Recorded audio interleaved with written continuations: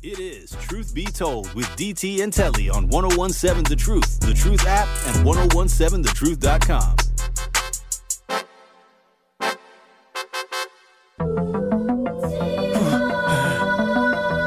You know what it is, Truth Nation.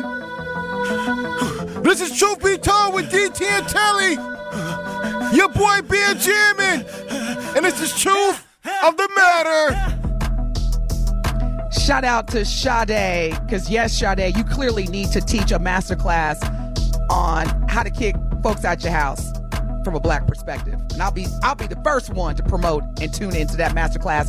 My truth of the matter is this: as we approach the last weekend in the month of Black History Month, aka Friday, I'm going to be committed. I'm going to continue to be committed to representing black excellence.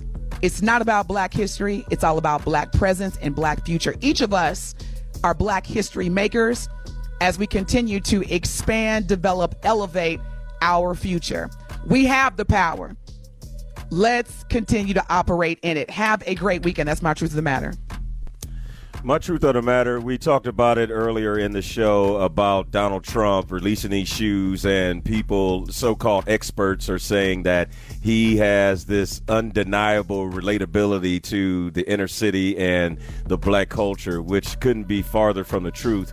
But don't allow these politicians to really attack your intelligence. If you know what's going on, just make sure you're able to see through all the mess and filter out what is real and what is not, and then make your decision on where you choose to vote or how you choose to vote based on that. Not these insulting inquiries about how sneakers can relate to black votes and all the other crap that's been put out there. So just make sure that you don't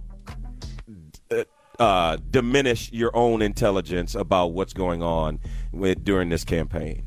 That's my truth of the matter. All right, that'll do it for this edition of Truth Be Told with DT and Telly. Thanks for joining us. Up next is The Truth with Sherwin Hughes. Peace out.